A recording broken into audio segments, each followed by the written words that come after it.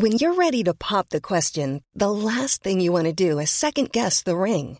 At BlueNile.com, you can design a one-of-a-kind ring with the ease and convenience of shopping online. Choose your diamond and setting. When you find the one, you'll get it delivered right to your door. Go to BlueNile.com and use promo code LISTEN to get $50 off your purchase of $500 or more. That's code LISTEN at BlueNile.com for $50 off your purchase. BlueNile.com, code LISTEN.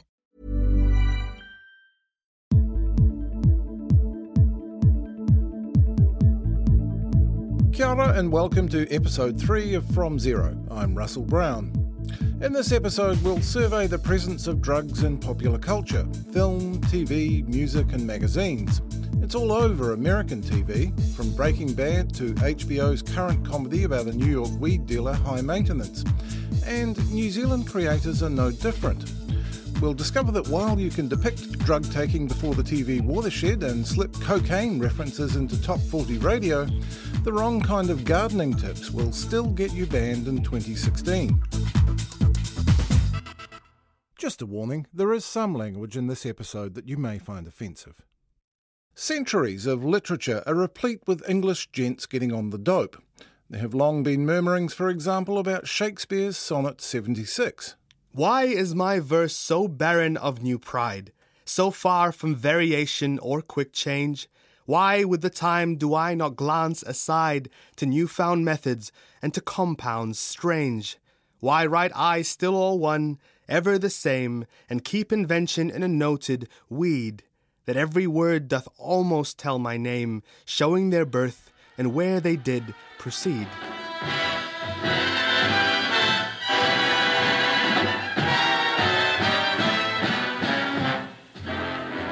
But it wasn't really until jazz that popular music artists began talking about drugs, or as the bard had it, compound strange, as part of their lives and environments. This is Cab Calloway's 1931 hit Minnie the Moocher, or as you may know it if you're not a jazz buff, that song from the first Blues Brothers movie. Heidi, Heidi, Heidi, ho! Heidi, Heidi, Heidi, ho! Yeddy, yeddy, yeddy, yeddy. In Calloway's song, Minnie takes up with a cokie called Smokey, a cokie being a cocaine user. He takes her to Chinatown and shows her how to kick the gong around, that is, smoke opium. The latter part of the song is Minnie's opium fantasy of diamond, cars and kings. In one version of the song, she dies in the end.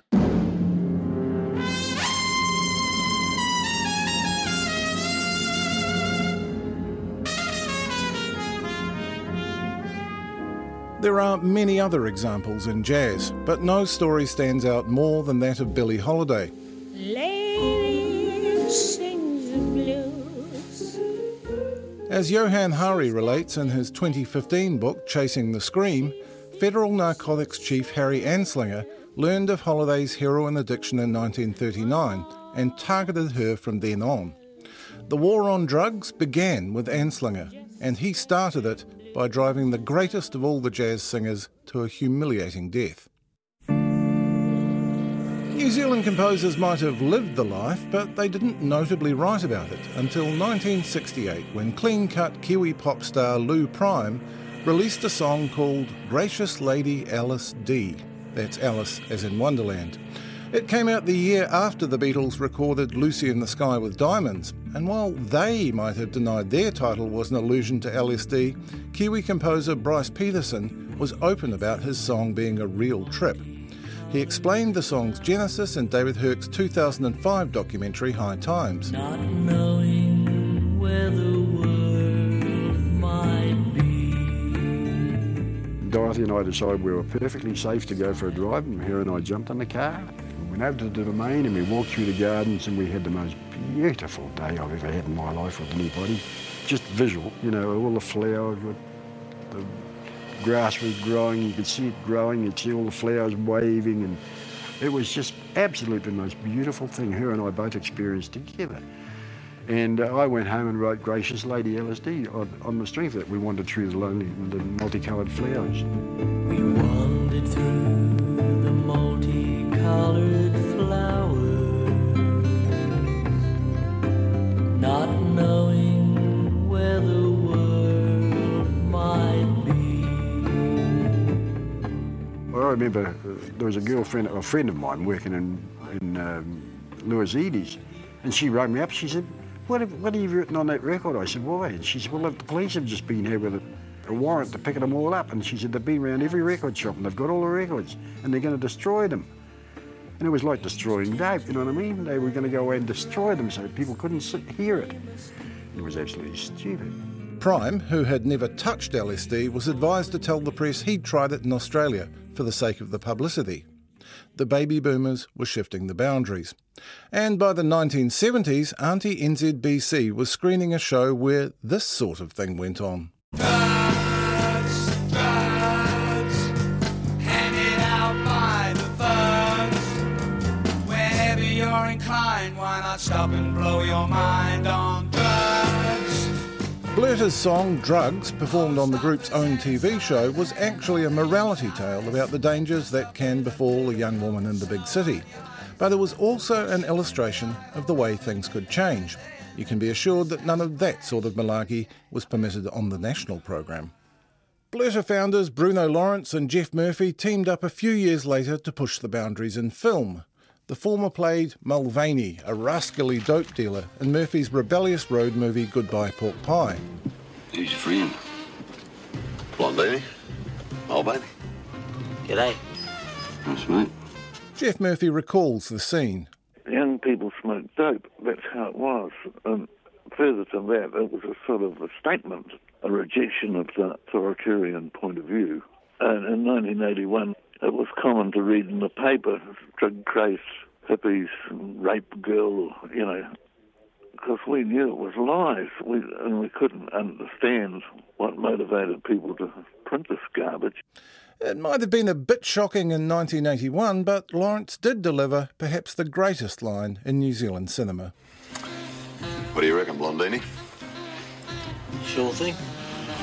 There's only one sure thing in life, Blondini. That's doubt. I think. Oh, yeah, that was in the script, but the last line wasn't. Bruno added that. He added the I think. That's a brilliant bit of improv then. It is, yeah. Another rock film crossover came 4 years later when Hello Sailor's Harry Lyon played a conflicted musician in 1985's Mr. Asia-inspired feature film Should I Be Good. Where did you get that? Ross Brake. Snuck it into me. Who's he? Ross Brake? He's the guy I got busted with. At the smart lawyer. You just be careful this time, Nat. If you get busted again, they'll chuck the key away. They will that. You better believe it. In that case, I'll stick with the scotch. At least it's legal. Yeah, right. Yeah, cheers. Hello Sailor had, of course, already nailed their colours to the mast, probably more than most fans realised. While the title of Hooked from the band's debut album was about what it said on the label, it would be years before most people knew that the Blue Lady in the song Blue Lady was a sought-after syringe made in Germany from blue glass.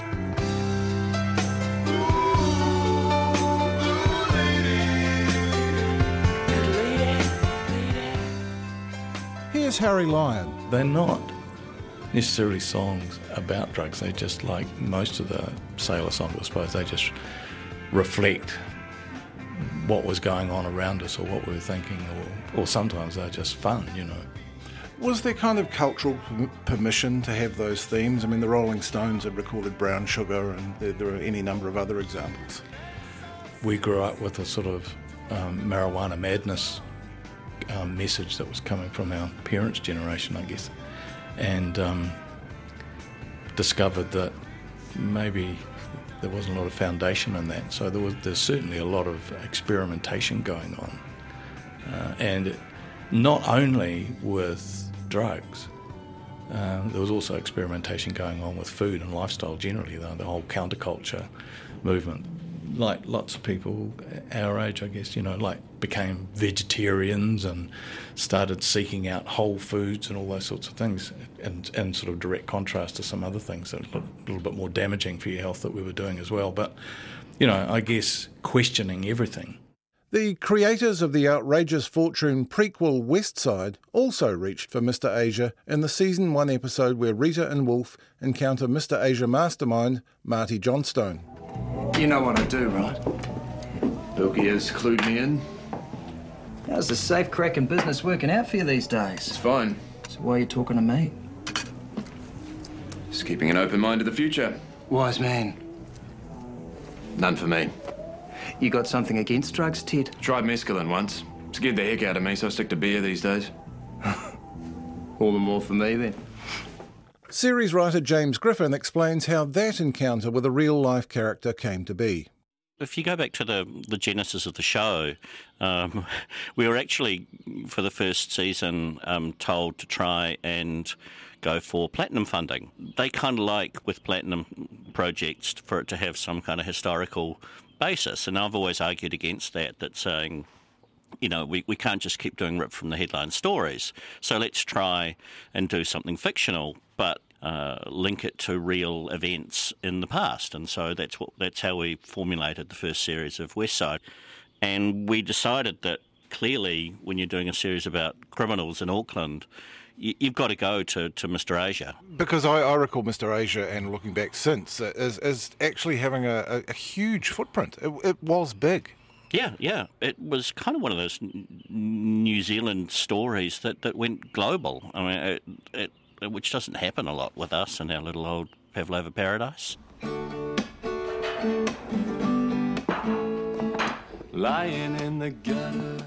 Hello Sailor crop up again in the episode's recreation of Mandrake's mansion, the infamous Ponsonby villa where they enjoyed their most fertile creative period and took a lot of drugs. A young Dave McCartney, played by McCartney's son Gabriel, works out the chords to Gutter Black. Come into my house. Travel. Shut up. At that time, Hello Sailor were being born, the mansion was in popular culture, Mr. Asia was round.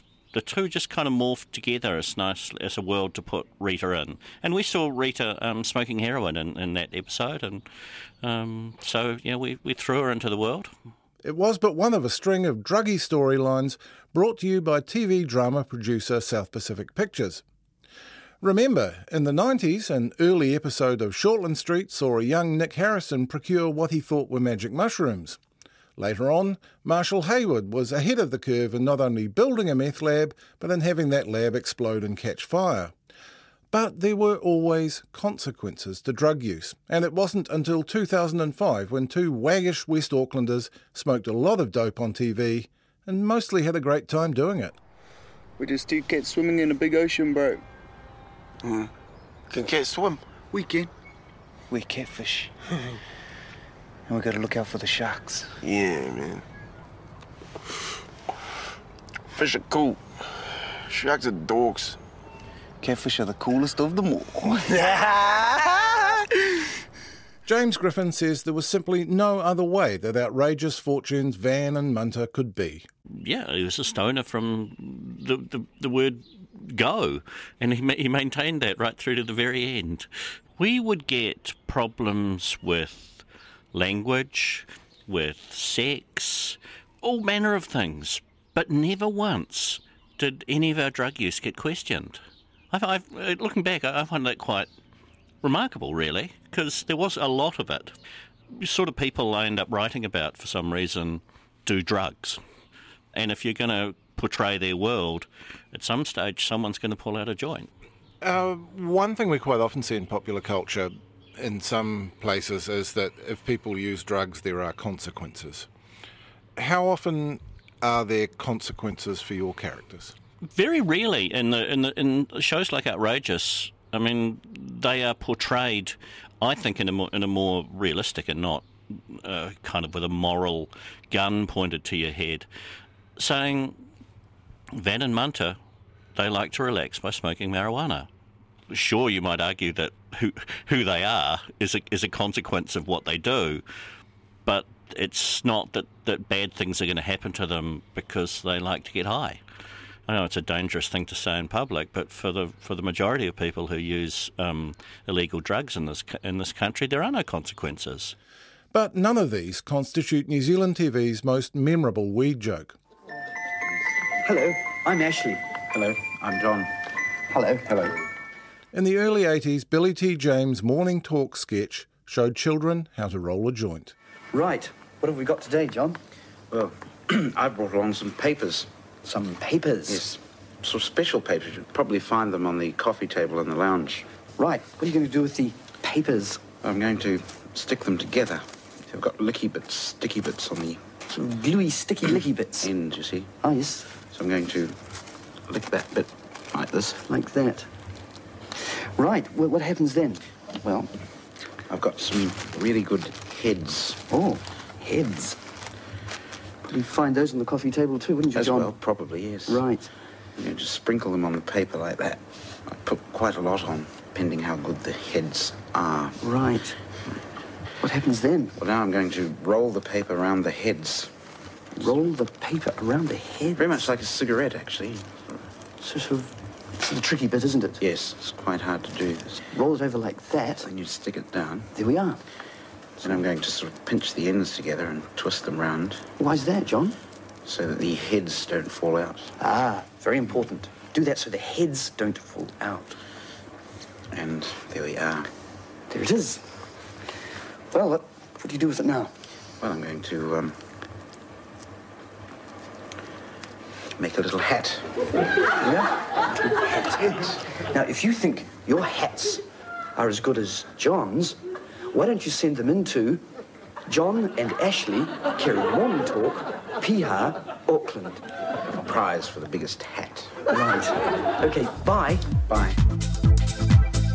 You're listening to From Zero on New Zealanders and Drugs. I'm Russell Brown. Musicians continued to write about their lives. None more so than the lyricist of the West Auckland hip-hop crew Homebrew, Tom Scott. The group's songs are something of a pharmacopoeia. Music to me was always best when it was transparent. I mean, whatever's happening in my life is what's happening in my music. And there's a tree in the backyard where the white flowers grow. There's a black hole in my backyard. During that stage of my life, I was experimenting with a lot of drugs. Like most people do at that age, you know. Once the cake's baked, you want to eat it, you know. But I always knew that experiments have conclusions, you know.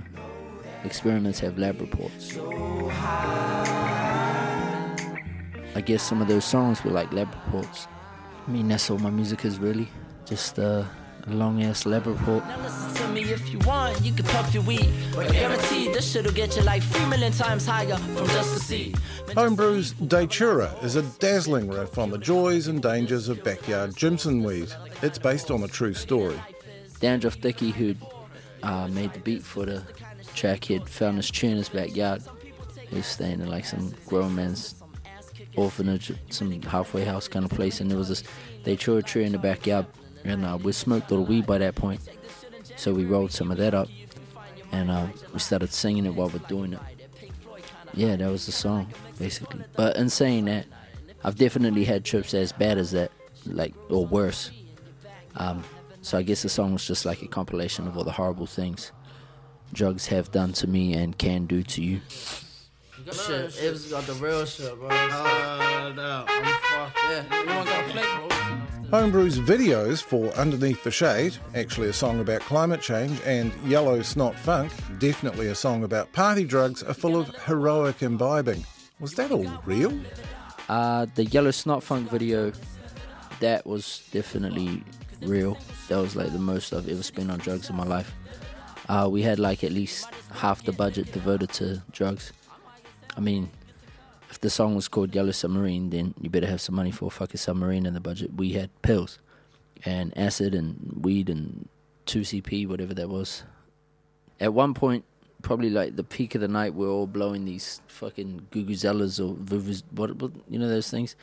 And like 22-part harmony, and it sounded like a swarm of locusts had like made a barbershop quintet, and Askew was just buzzing out, and he had stopped the video at that point because it was fucking insanity. And you know, you could look around the room and seriously, like, you would have thought you're in Carrington Hospital, like real life Cuckoo's Nest kind of shit. It was mental. It was the best night of my life. I think the cops got involved a couple times, 3 or 4 times. One time we threw out some cookies at the Vodafone Music Awards. Someone caught one of them, and she happened to be the daughter of the head of Vodafone. That was a funny story. And I haven't really had any funding since. A key influence on what Homebrew were able to get away with in their video was the move from TV to the internet as the prime venue for music clips. I never really knew what it was like to make anything for TV. I was lucky enough to avoid that. Our approach to making videos was that we kind of knew from trial and error that the more controversial the video, the more views it would get. For us, that was our gimmick, obviously, but after a while it just got boring. I mean, it felt like we were trolling after a while, and that was never really what we were trying to do. We were just naturally little shits, you know. I guess it was just tired journalists that needed an angle who, you know, made us the druggy rappers, and maybe we needed an angle as well, and we got lazy as well. But I've always talked about both sides of things. I think that's important. There's always a come down, there's always a hangover, there's always side effects, you know. There's always a come down, kids.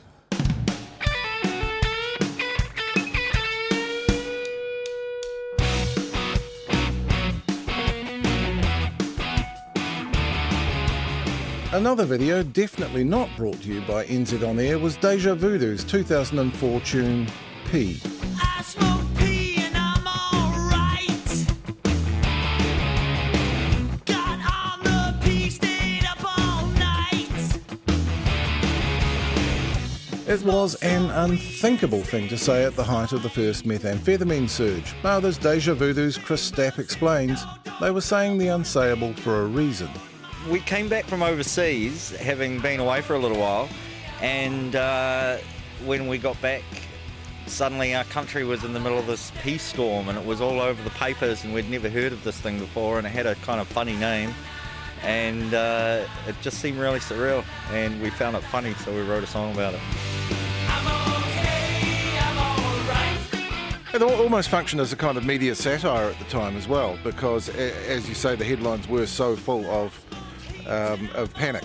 Yeah, well, it's definitely written from that point of view of all the newspapers that were going nuts and the media's going nuts, and it's like there's this horrible epidemic, and it's like, apart from what you read in the papers, everything looked pretty much the same to me. Occasionally you go to a party and there's some seedy looking dude with a glass pipe, but yeah, they take these sort of extreme case stories, blow them out of all proportion, and it was just kind of a reaction to that, going, people are smoking pee, who gives a shit?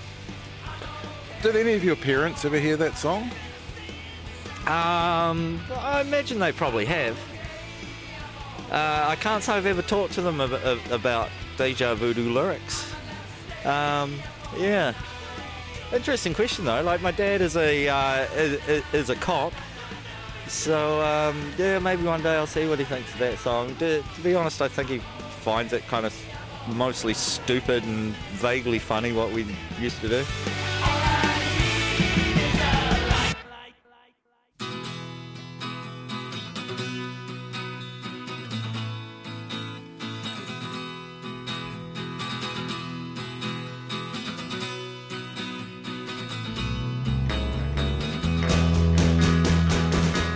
Sometimes, as we've noted, people simply don't know what a song's about, and presumably the Labour Party hadn't listened too closely to the Clean's Anything Could Happen when it chose the tune to round out its 2005 election campaign launch. It's about going to the doctor to try and score drugs and getting a motivational lecture instead.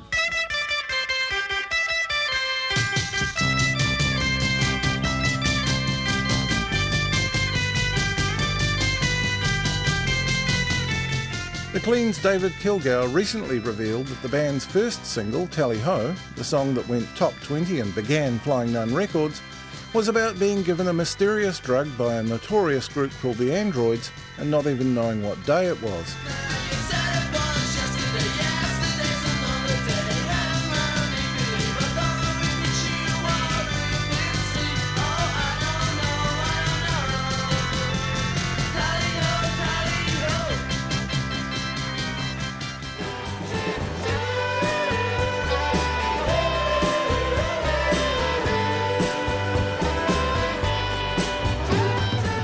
If any New Zealand song about the drug experience can be described as a work of art, it's Lawrence Arabia's I've Smoked Too Much.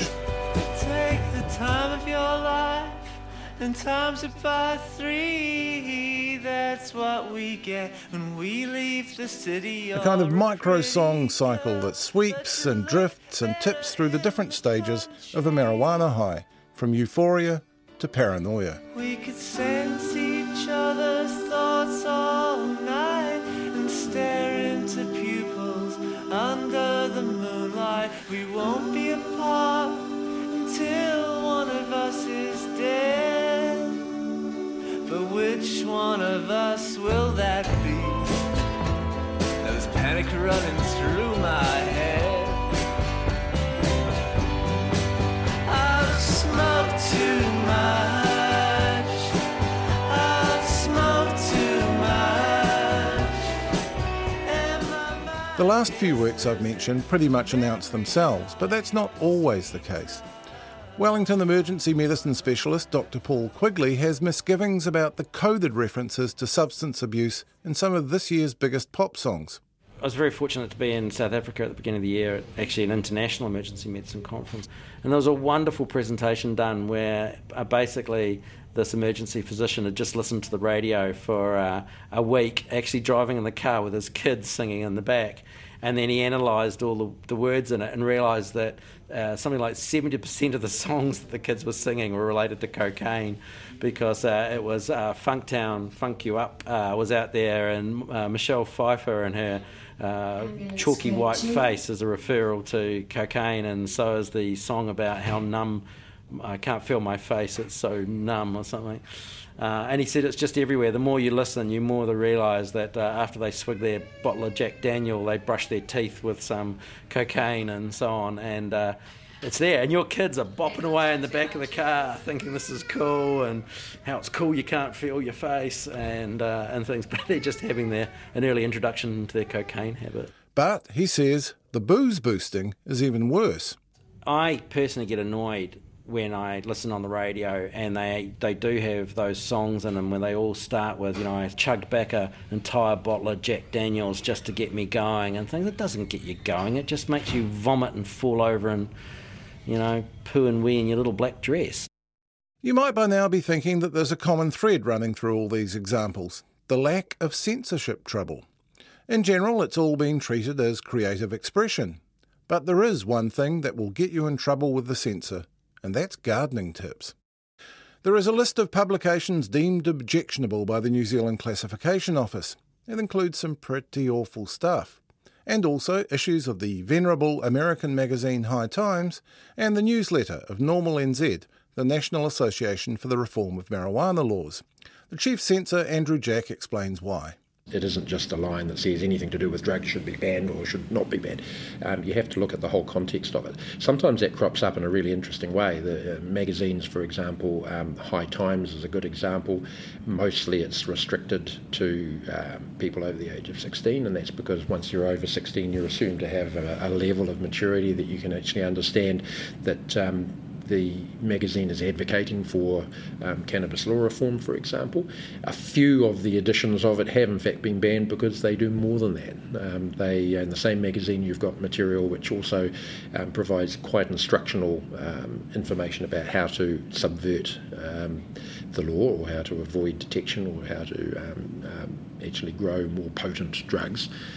So in the same magazine, sometimes it's okay because predominantly it's about advocating for cannabis law reform. In other instances, it's actually got a lot of material in there which just tends to depict drugs as being really cool or in some way desirable, and doesn't actually reflect at all on some of the well-known negative side effects of consuming illicit drugs. So it's not just the instructions, it's if it's depicting drugs as desirable. Yeah, it's a range of factors that we take into account in each case, but you have to look at each publication on its own. It's not a blunt instrument in that regard.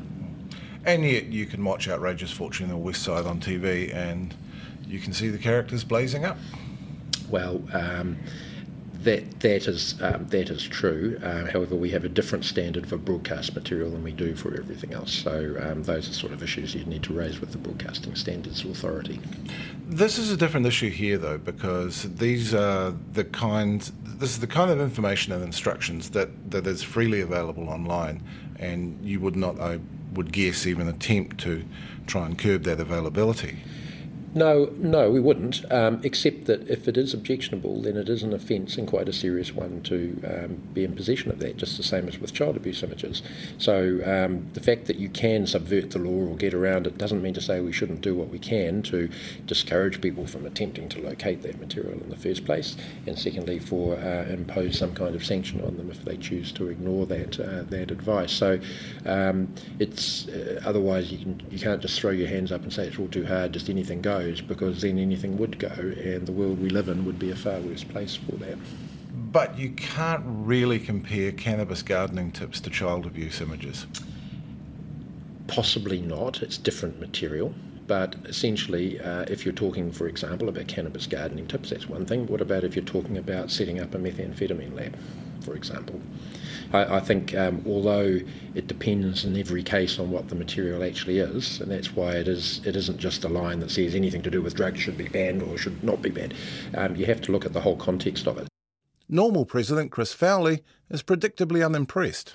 That is the most ridiculous argument I've ever heard. I mean, for a start, there's no victim with someone wanting to view some pictures of cannabis compared to child porn. That is just astounding that someone like that in a position of power and influence and who is deciding what New Zealanders can read and see would think that way. That's just so out of touch with the average person. It's just nuts. And it just shows, like, we have this ridiculous censorship law that lets them ban anything if it discusses a matter of crime. Well, a strict interpretation of that would see every newspaper banned, because they all discuss matters of crime.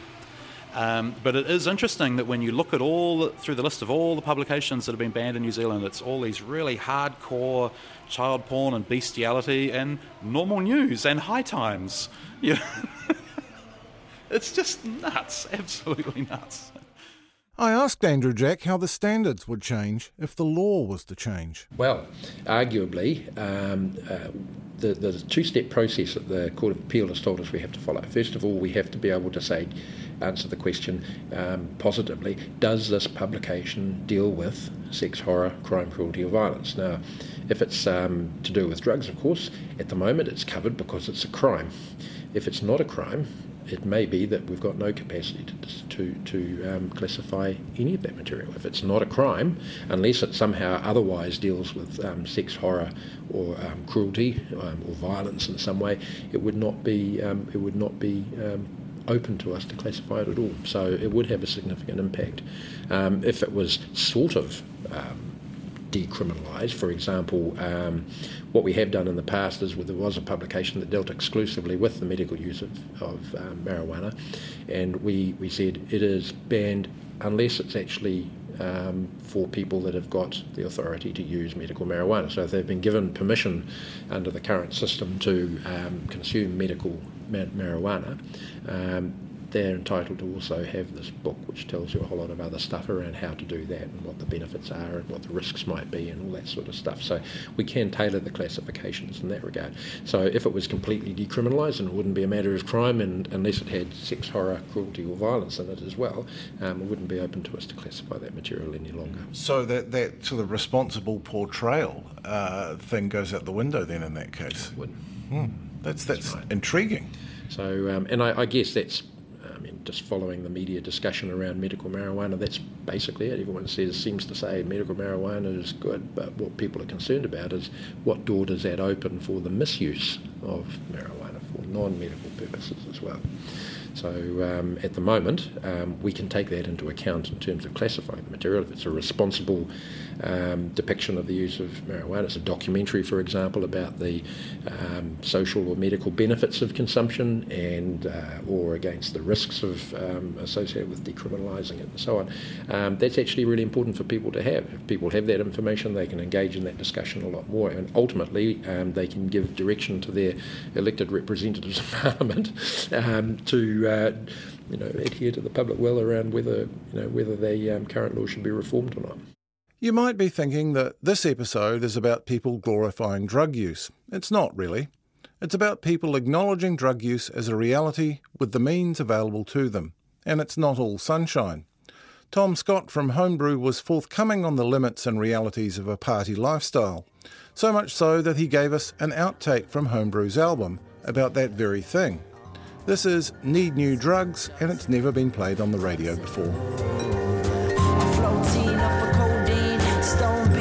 Mama was a dope fiend. I got the habits of two addicts in my bloodstream. Born high, but I know my mommy loved me. Popping of a tremor, dough is the antidote. Home alone, stone blown like Anna. And that's it for this episode of From Zero. Next time we look at methamphetamine, or P. Is there a second epidemic? How is it different from the first time around? And what are the police doing differently? You may be surprised. I'm Russell Brown. Catch you then. Think I'm about to meet death. The label owner say 2 times a day, take 2 times what they say. Too hyper sane, say hi.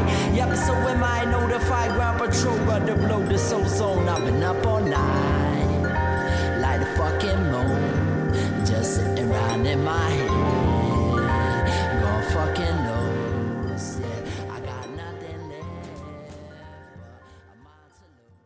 From Zero is a 7-part podcast series for RNZ, with additional audio from David Herc's documentary High Times, The New Zealand Drug Experience, Graham McLean's feature film Should I Be Good, and The Billy T. James Show. And special thanks to the many bands featured in this episode. You can subscribe or listen to every episode of From Zero on iTunes or at radionz.co.nz/series. Don't forget to rate us, and we're also on Spotify. This episode was produced by Russell Brown and engineered by Jeremy Ansell and Rangi Powick. The executive producers were Justin Gregory and Tim Watkin. Ka kite anō. Botox Cosmetic, out of botulinum toxin A, FDA approved for over 20 years. So, talk to your specialist to see if Botox Cosmetic is right for you. For full prescribing information, including boxed warning, visit BotoxCosmetic.com or call 877-351-0300. Remember to ask for Botox Cosmetic by name. To see for yourself and learn more, visit BotoxCosmetic.com. That's BotoxCosmetic.com.